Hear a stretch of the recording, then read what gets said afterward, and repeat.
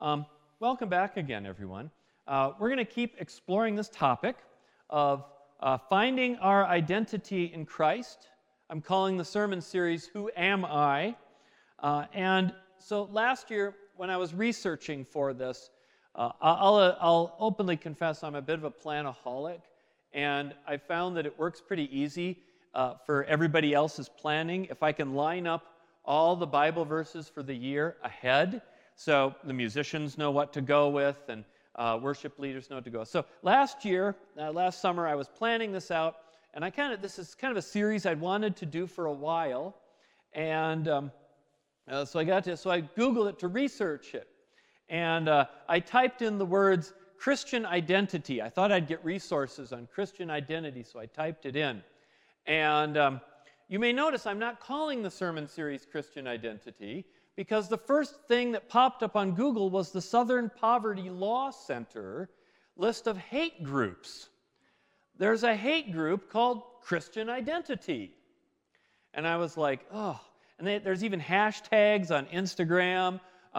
It's really, really ugly stuff. So I looked at it and was like, oh, you jerks. Jerks wasn't the word that came to my mind. And I'm like, you stole a good phrase for your hate.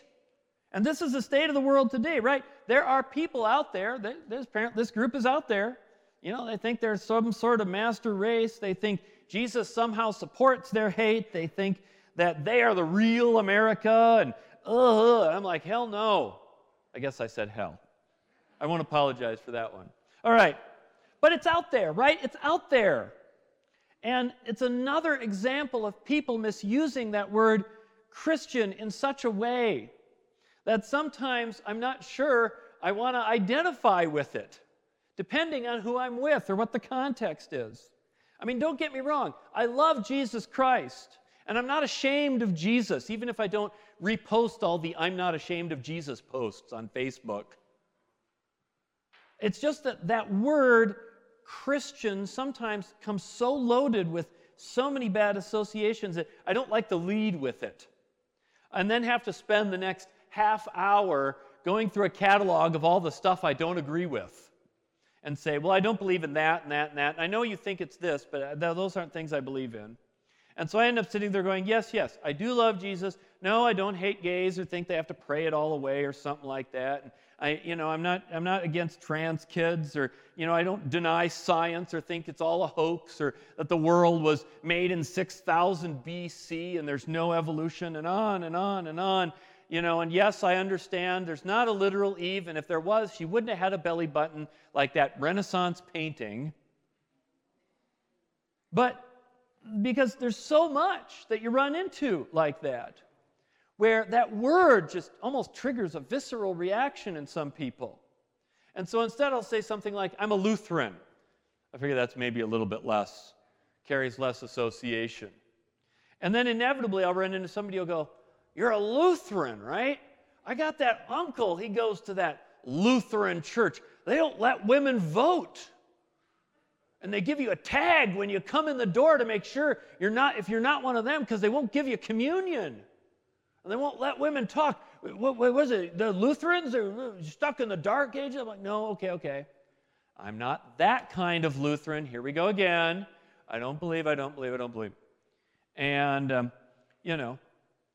But part of what I see in Christianity in America today is this huge anxiety. There's a huge anxiety about moving from being at the center of the culture to being at the margin of the culture. Christians used to be the majority in the country. By identification, we still are, but if you actually measure who actually goes to church, it's a minority. And if you go to people like under 30, it's like 15% or something. It's really low. And so we used to be the norm. We used to be what you kind of thought everybody more or less was, and there was no shame or stigma attached to the label. You probably got more shame for not being a Christian than you did for identifying as one. And now that's all flipped, right? Now we're kind of the minority. We're being criticized all the time. The media is loving to pump on YouTube every wackadoodle they can find. And so you're living with this, and it's a struggle to figure out, what do we do about this? How do we proclaim the Jesus we know in the midst of all that white noise? And if you want to put it maybe in other terms, for some people that word Christian has gone from normal to kind of icky. It's kind of an icky word. It has icky associations. They see it as backwards, uptight, sexist, stuck in, hating science and stuck in the dark ages, and more concerned with life after death and the problems of the world today. And you know what? There are people who fit that bill. They do exist. And so they kind of see becoming a Christian as stepping backwards, stepping back into a darker past. I'll give you this quote. It really struck me when I read it. It's from a Chinese-Australian Christian named Sam Chang. He talks about, in his book, he writes about his theory for why he thinks Christianity is growing faster in Asia than in the West.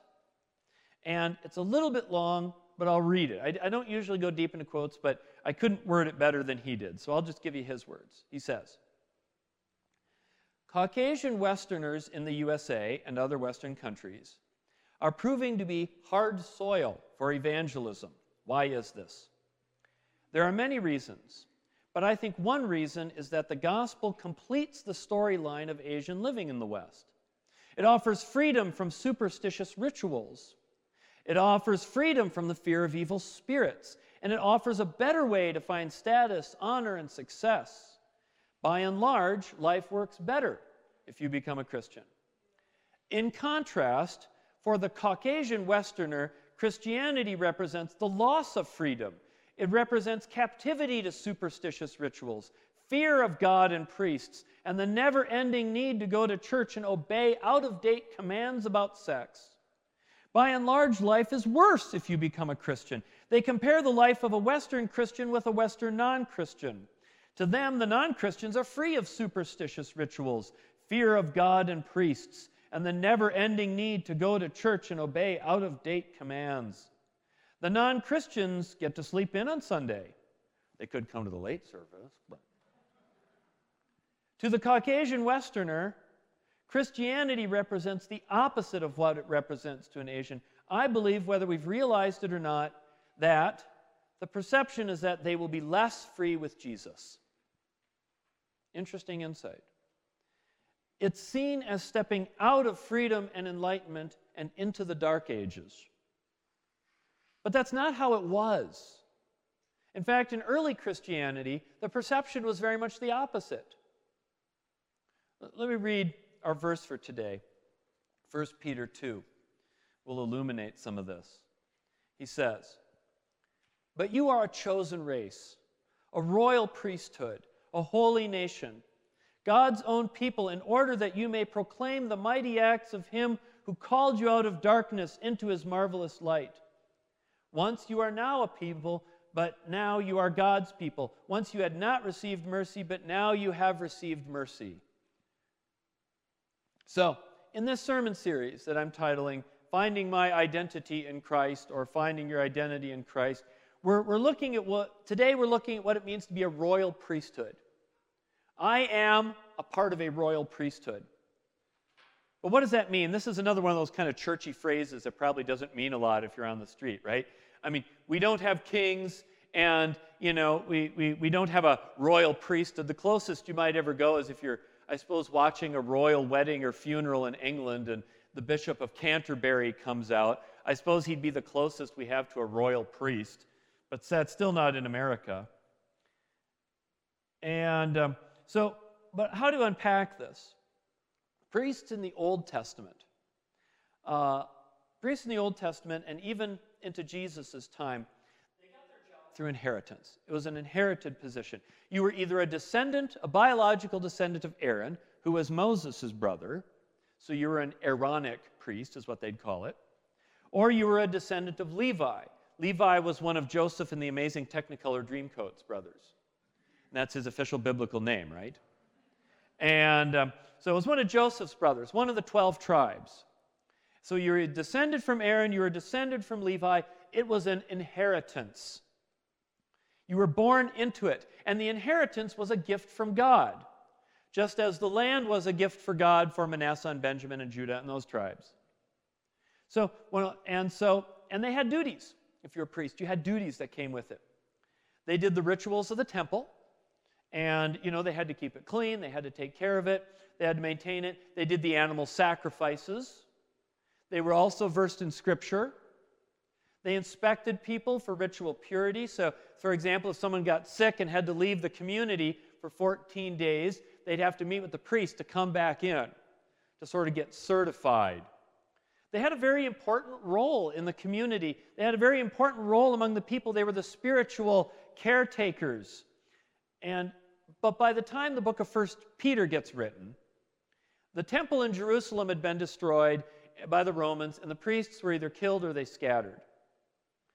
And the Christians at this point weren't really allowed to participate in those sacrifices anyways, so they were without priests, they were without caretakers, they were without that traditional person who would stand between you and God and help be your bridge. And so the writer of 1 Peter says, wait, that doesn't mean the priesthood is gone. It's just changed. Instead of the sons of Aaron and the sons of Levi getting it, you all have it. You're all the priests, all you Christians, all you followers of Jesus. You may have been Greeks or Romans or Vikings or whatever in your past. You may have been outcasts in society, and you may not have belonged in the old order, but now you are God's people. And God still loves the Jewish people. They're still the chosen people. They still have that first place, that special place. But now you've kind of been grafted on as God's people, as a royal priesthood. And you don't get robes, and you don't do animal sacrifices, but you do have a responsibility that comes with it. You're the spiritual caretakers of those around you. You're in charge of uplifting their spiritual lives, of showing people God's word, of giving them forgiveness, of sharing the Scriptures. You get that role with your neighbors. You are now the royal priesthood. And where before you might not have been seen as that useful or that important in society, now you are chosen by God to deliver His message. And so you say, well, okay, I'm not a trained pastor or whatever. What message am I supposed to say? And it says, the writer of 1 Peter says, tell them how God has brought you out of darkness into His marvelous light. You are a chosen race, a royal priesthood, in order that you may proclaim the mighty acts of Him who called you out of darkness into His marvelous light. Proclaim how God made your life better, more free, more beautiful, more awesome. Proclaim how God has changed your life and lifted you from the burdens that you had. Proclaim how God has opened your eyes and how you've experienced love and forgiveness, and how your experience of faith has not been the dark ages, but an opening and an enlightenment. Proclaim that stuff. That's why we're here. 1 Peter doesn't say expound a systematic theology. Just say how God's made your life more free. God has brought me out of darkness into light, not the other way around. I wouldn't be here if that was the way. God opened my eyes and heart to be more loving. I think He still challenges me on that, convicts me often when I'm not, pushes me to be more caring and self-sacrificing, less judgmental, less rigid. God has opened my eyes to experiences that I can't put in words and truths that go beyond what I can maybe normally measure, not because God is against science or evolution, but because God opens us up to a whole bigger world. God has brought us out of the darkness and into the light. We are a royal priesthood. God's chosen. And our job is to be the light, not the darkness. In a world that sees the word Christian as often meaning a step back into a darker time where you check your mind, we need to be the light, to be that royal priesthood, the caretakers and forgivers and teachers of our neighbors in the community. Because the problem isn't so much people not believing that God exists as much as it's not wanting to leave what they see as the Enlightenment and step back into some darker age. And I don't blame them. Because if that's what it means by Christians, if it's that icky stuff, I wouldn't do it either. But if it's to step into light, into a community of forgiveness and openness and acceptance and love, then that's bringing me into light. That's making my life better and more free. And we all believe it, and we know that for ourselves. It's why we're here, right? We just have to proclaim that message, to bring light out of darkness as God brought us, to forgive and to teach and to care, to be the royal priesthood that they talk about in 2 Peter. Amen.